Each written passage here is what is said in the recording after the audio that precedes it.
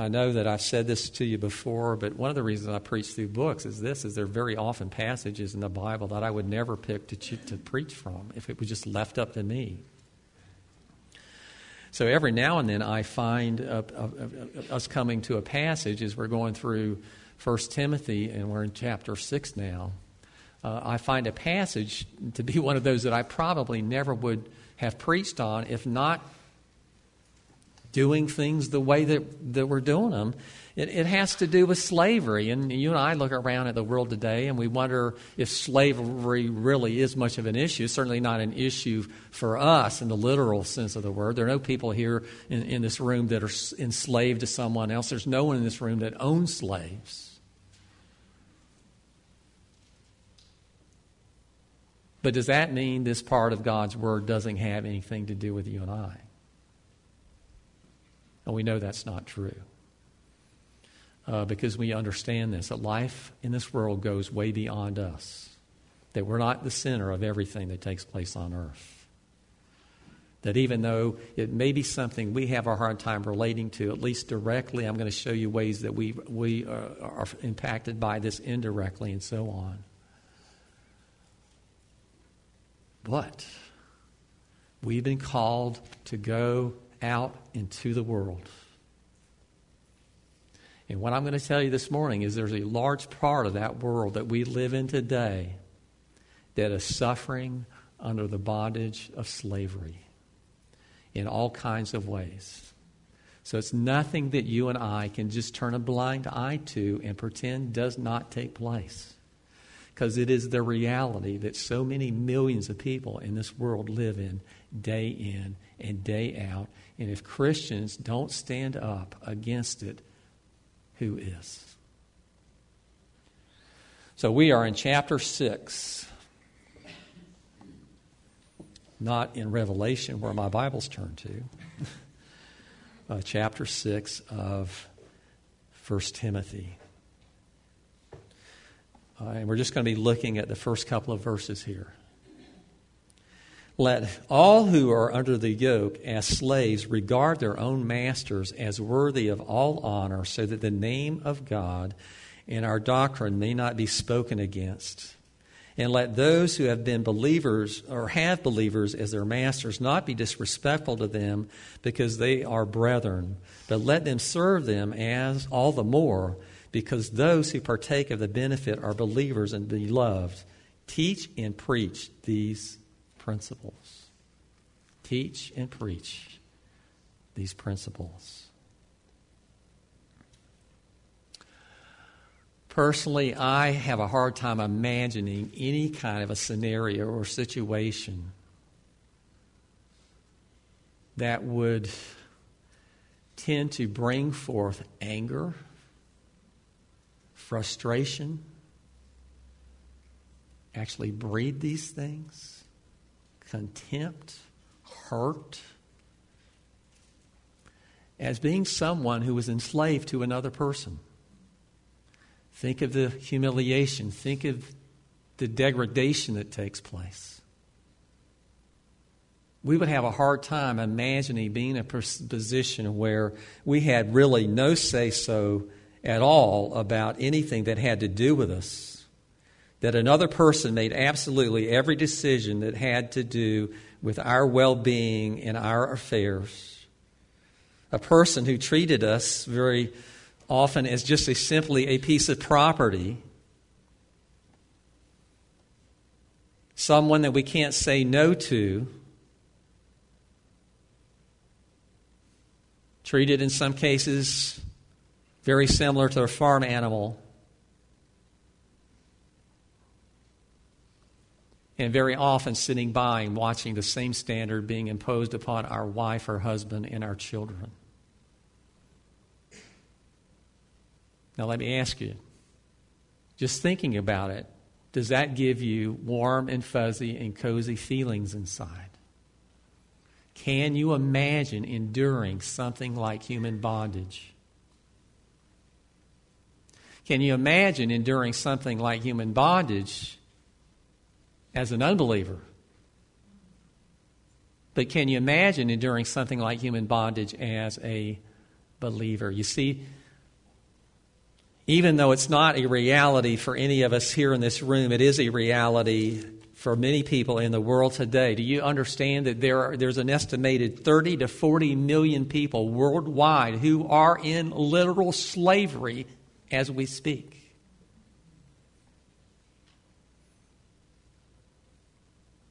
That's a lot of people.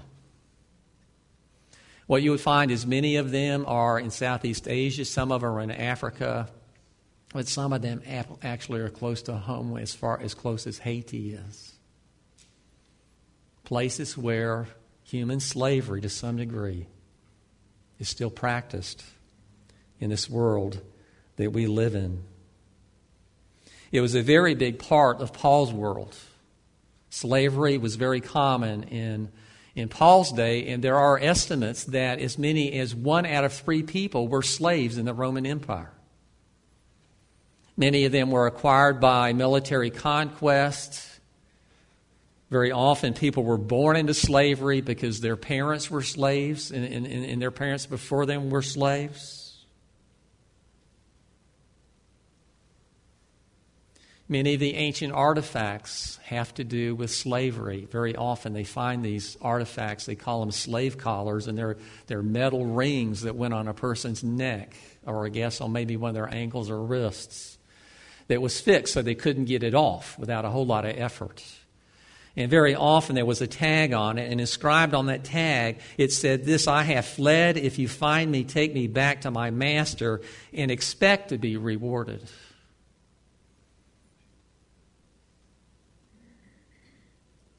Can you imagine being one of those people and not being hard-hearted and hardened because of your circumstances? Slave revolts were common. In other words, there were times when a number of slaves would get together, and sometimes thousands of slaves would rise up at the same time, and they would try to overcome this. And probably the most famous of all of them was a guy named Spartacus. He really lived. He was a real historic person. We've seen the movie with Kirk Douglas in it, which is still shown on TV every now and then. And I've watched it a number of times. And just like you find with the Ten Commandments movie that Charlton Heston was in, things that don't really follow necessarily according to the Bible. Of course, this isn't in the Bible, but what I'm saying, as far as Spartacus goes, it doesn't really follow the historical record. Spartacus was not crucified. But he died in battle, fighting against the Romans in an attempt to free the slaves. 7,000 or 6,000 of his men were crucified.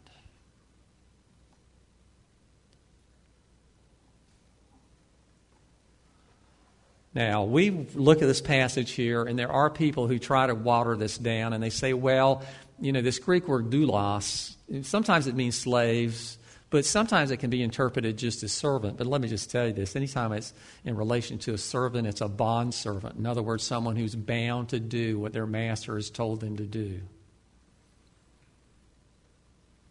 So the most logical thing here is Paul is talking about real slavery. There were real slaves in his world. And there was a good number of real slaves in his world. And he knew some of them personally. He knew a guy named Onesimus, who was a runaway slave, right? Who came to Paul when Paul was in Rome. And he also knew his owner, Philemon, who was a Colossian.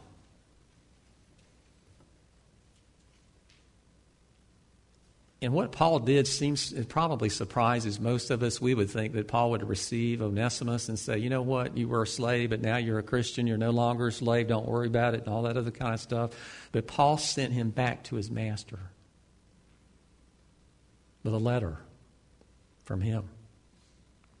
And that is the book of Philemon that we have in our Bibles. We're going to talk a little bit more about that in a few minutes. But if you're familiar with Philemon, we actually did a study through Philemon a couple of years ago. But I want you to know something. When Paul says slavery here, don't try to water this down. He's talking about slavery as you and I understand slavery to be.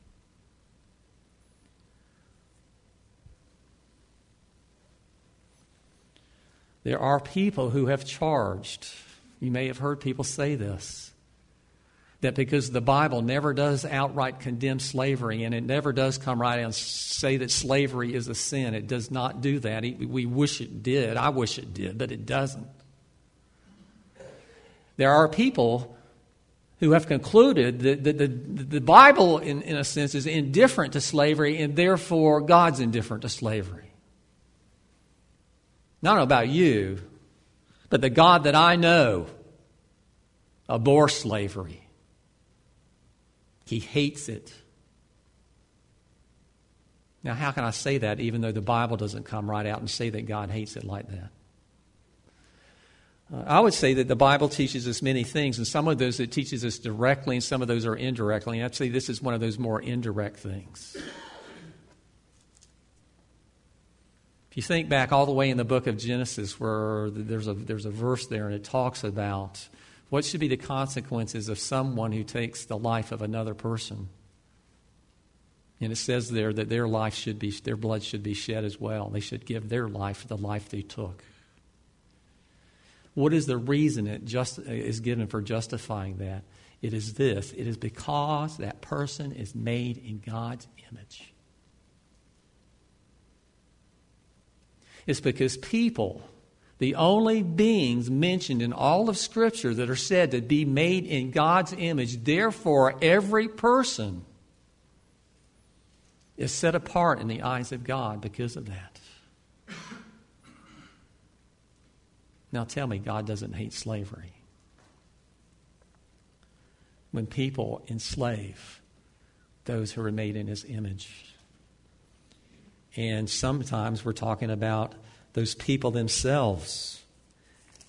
I mean, can you even wrap your head around this at all, that someone would have the audacity of believing that they can own you?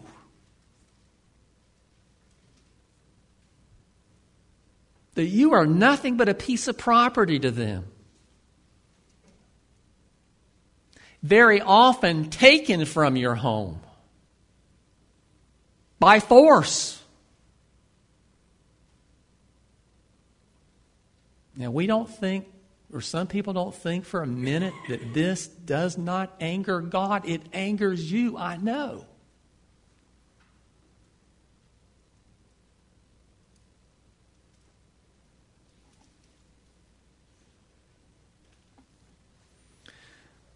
The things that Paul says here are amazing, if not dumbfounding. And remember, this is a letter that Paul is writing to Timothy, his protege, which will be shared with other people. So we're talking about this letter is written to Christians, written to the church, given to you and I down through the generations. Let all who are under the yoke as slaves regard their own masters as worthy of honor. Now put your feet in the shoes of that slave, or sandals of that slave. If you have sandals, probably you're barefoot. Never had shoes in your whole lifetime. Do you think it would be an easy thing for you to honor the person that's put you in that position? Sounds like a very high thing, expectation here that's almost unrealistic or unreasonable that Paul is putting upon these people.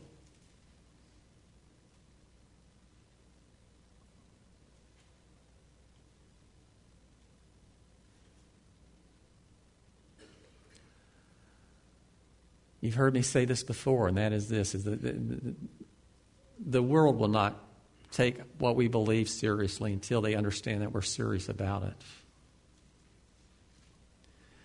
Number two, they will not react to us until they see us doing things they don't expect us to do.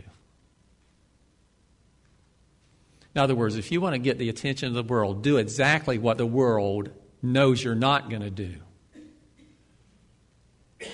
And sometimes you and I have opportunities to do things like this all the time.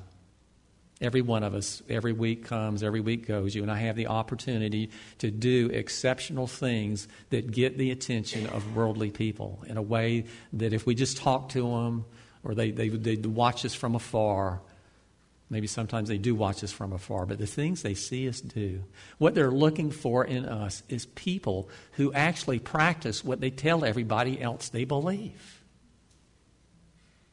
People today will not trust you unless they see you. They don't think your advice and counsel means diddly unless they see you practicing what you preach. And we can understand that.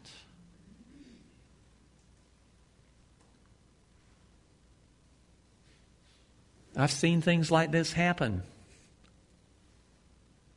There's a particular person in the room right now was telling me years ago that pulled into a parking lot. There was an empty parking space, and so they just slipped right in the parking space. It was right there in front of them, so they slip right in there, and they pull in, and then the next thing they know, they're confronted by this other person that's claiming they stole their parking space, and they're infuriated. What would the average person do? They'd say, well, I got here first, and, I'm sorry, didn't mean to do it, or something like that, but they would leave their car there. This person said, I'll move my car for you, and they did it.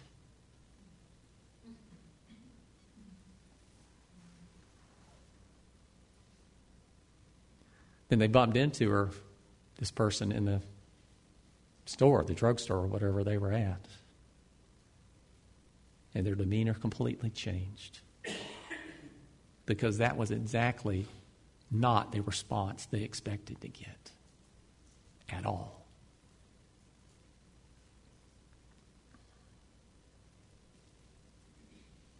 Talking with a couple of the guys just recently, and they're telling me, and I'm not going to bring their names up either, but they might surprise some of you guys. But they were saying that every time they see anyone on the side of the road that's broken down, they stop. Period. Doesn't matter who they are. Doesn't matter. And the main thing they're looking for is if they need any help, and if they say no, we don't want it, they keep on going. But very often they wind up changing tires for people, doing things like that. How many times did we stop? And we see people like this on occasion, sitting on the side of the road. Now let me tell you this. If I see a woman by herself on the side of the road trying to change a tire or something like that, I stop. But I don't stop every time I see someone broken down. They stop, and if they get some assurance that the people are okay and they don't need any help, they just keep right on going. But if they need help, then they help them. And why do they do it? One of them was saying they do it because someone did it for them a long time ago, and as a person you would never believe would have done it. It wasn't just one person. He was a student in college and stranded out somewhere, and he had a flat tire, and all of that had the donut or whatever. But this group of guys stopped, and they were Muslims. And not only helped him change his tire, put the donut on there, but they gave him the money to buy a new one.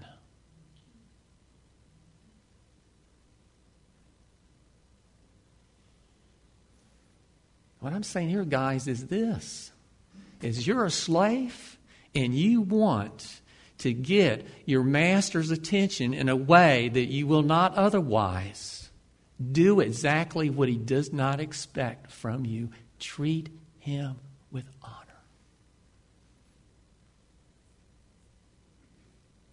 And he will begin to wonder why. How? What is it about this person that makes them different than everybody else?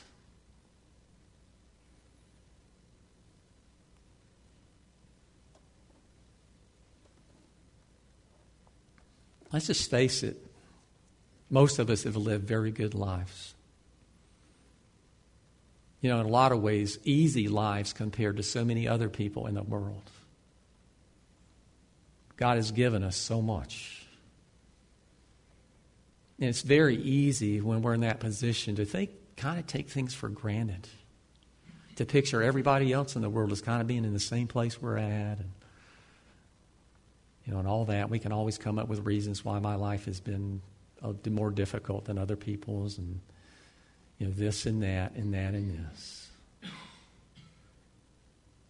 you understand that this is God speaking through Paul, calling these slaves to be different, to stand out in your circumstances in such a way that God is honored and glorified. And not only that, in a way that is going to make people wonder what is different about you. What do you know that I don't know?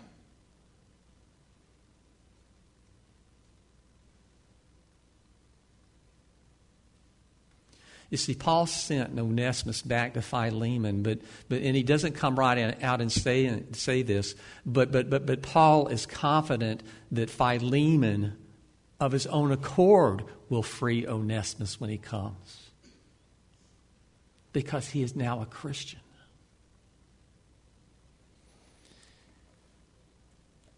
You and I have a hard time understanding or believing that it would be possible for a Christian, someone that was a Christian, to actually have slaves.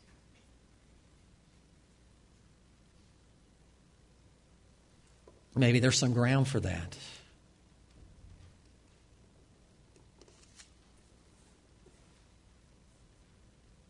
I really struggled with this last verse.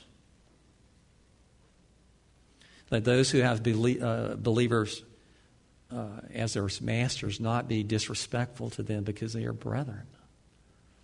And my whole question is, how could a Christian have a slave? How is it possible you could be a Christian and have a slave? Still have a slave.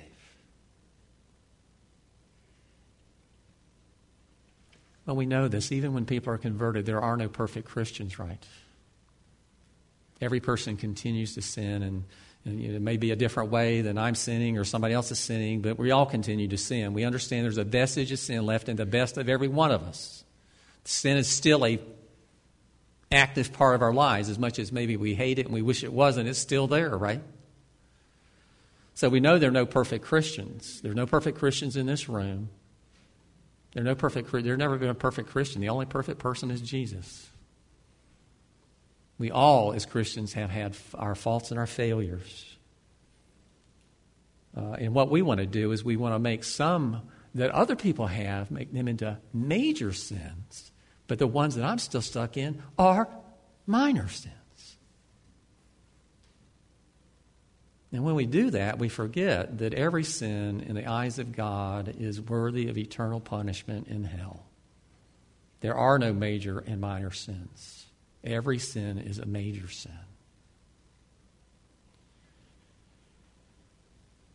So just saying that, we shouldn't have the expectation that every Christian that had slaves and or every person that had slaves and became a Christian would just automatically release all of them. Probably some unusual things happened in those days too, and that was this, is that sometimes when those masters they became Christians and they released their slaves, probably some of their slaves did not want to leave. That's hard for us to imagine that situation. But what you would have found is very often the masters really treated those people very well. They took very good care of their servants. When I was doing prison ministry years ago, just for a little while, and I did most of it with fear and trepidation. There's nothing like walking into the prison the first time and then slamming that door behind you, and you're thinking, gosh, I hope they remember I'm supposed to get out of here when the time comes. But I met this guy, and he was an older guy. I would say he's probably 60 years old or something like that. And he was on the point of being released within just a few weeks, and he didn't want to go. He had been in prison for 25 years plus, which tells you he must have done something really bad. But he was terrified of leaving what had become home to him. If he had been given the option, he would have stayed right where he was. Because the world, to him, was more fearful than the prison world. because that's what he knew.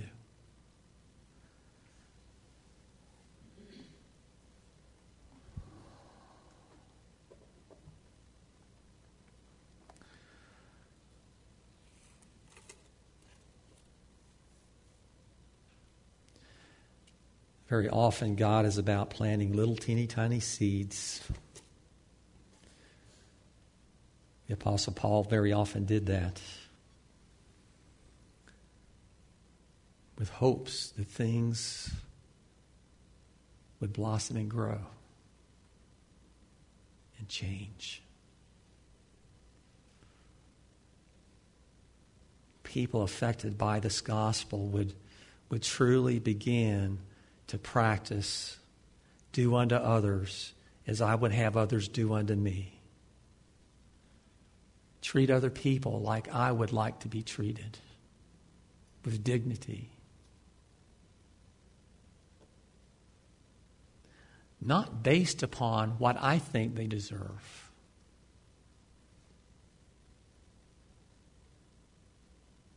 But based upon what God thinks they deserve.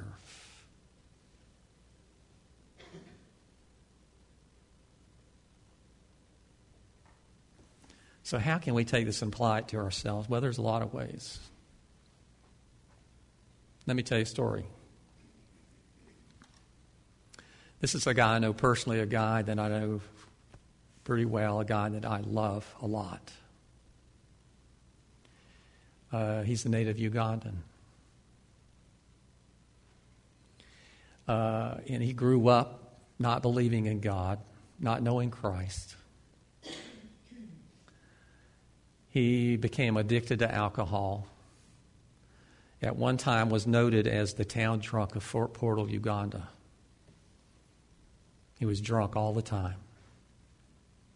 He beat his wife and kids regularly. He treated his wife as if she was his slave. And unfortunately, there are men through the generations who have basically done that, and they really think the Bible justifies a man treating his wife in that manner. And I'm here to tell you today, it does not. That servant leadership is the leadership you find in the Bible, not the kind of strong arming that takes place very often. That true Christians lead their wives by example, not by force.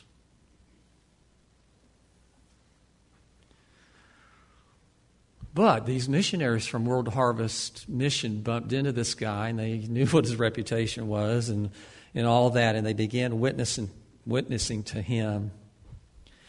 And lo and behold, the scales began to fall off his eyes. And he began to see himself as he really was, and as other people saw him. And he began to realize that he was in desperate need of help. He was in desperate need of a Savior. And he found that salvation in Jesus Christ, and his life was transformed. And because of that, the life of his wife was transformed, and his children, who he used to beat all the time too. I spent time with their family, and let me tell you, they are one of the most lovely, hospitable, kind, gentle, wonderful families I've ever been around in my whole lifetime.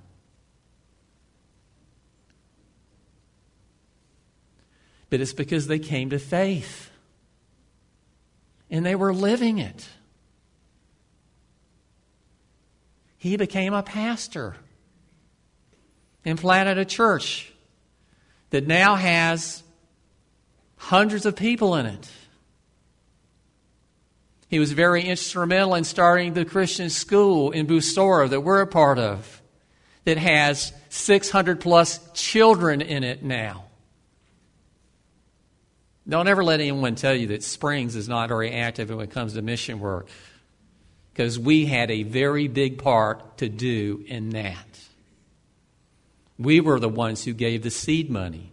We're the ones who have paid most of the salary of the headmaster for the last 20-something years. Now, we give more money to that ministry every year. And it went from one teacher standing under a tree teaching 3 kids to I don't know how many teachers now and 600 plus kids. It was that same heart, that same mind thought that started Covenant Children's Home.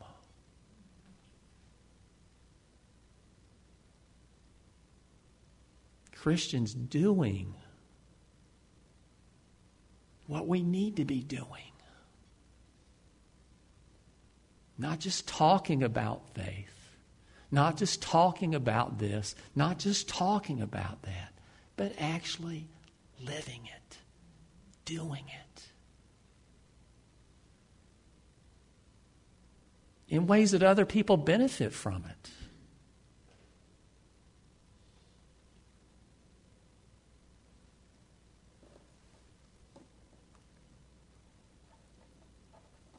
That other believers would be benefited too by what we do. May we serve not less, but may we serve all the more. You may still be working.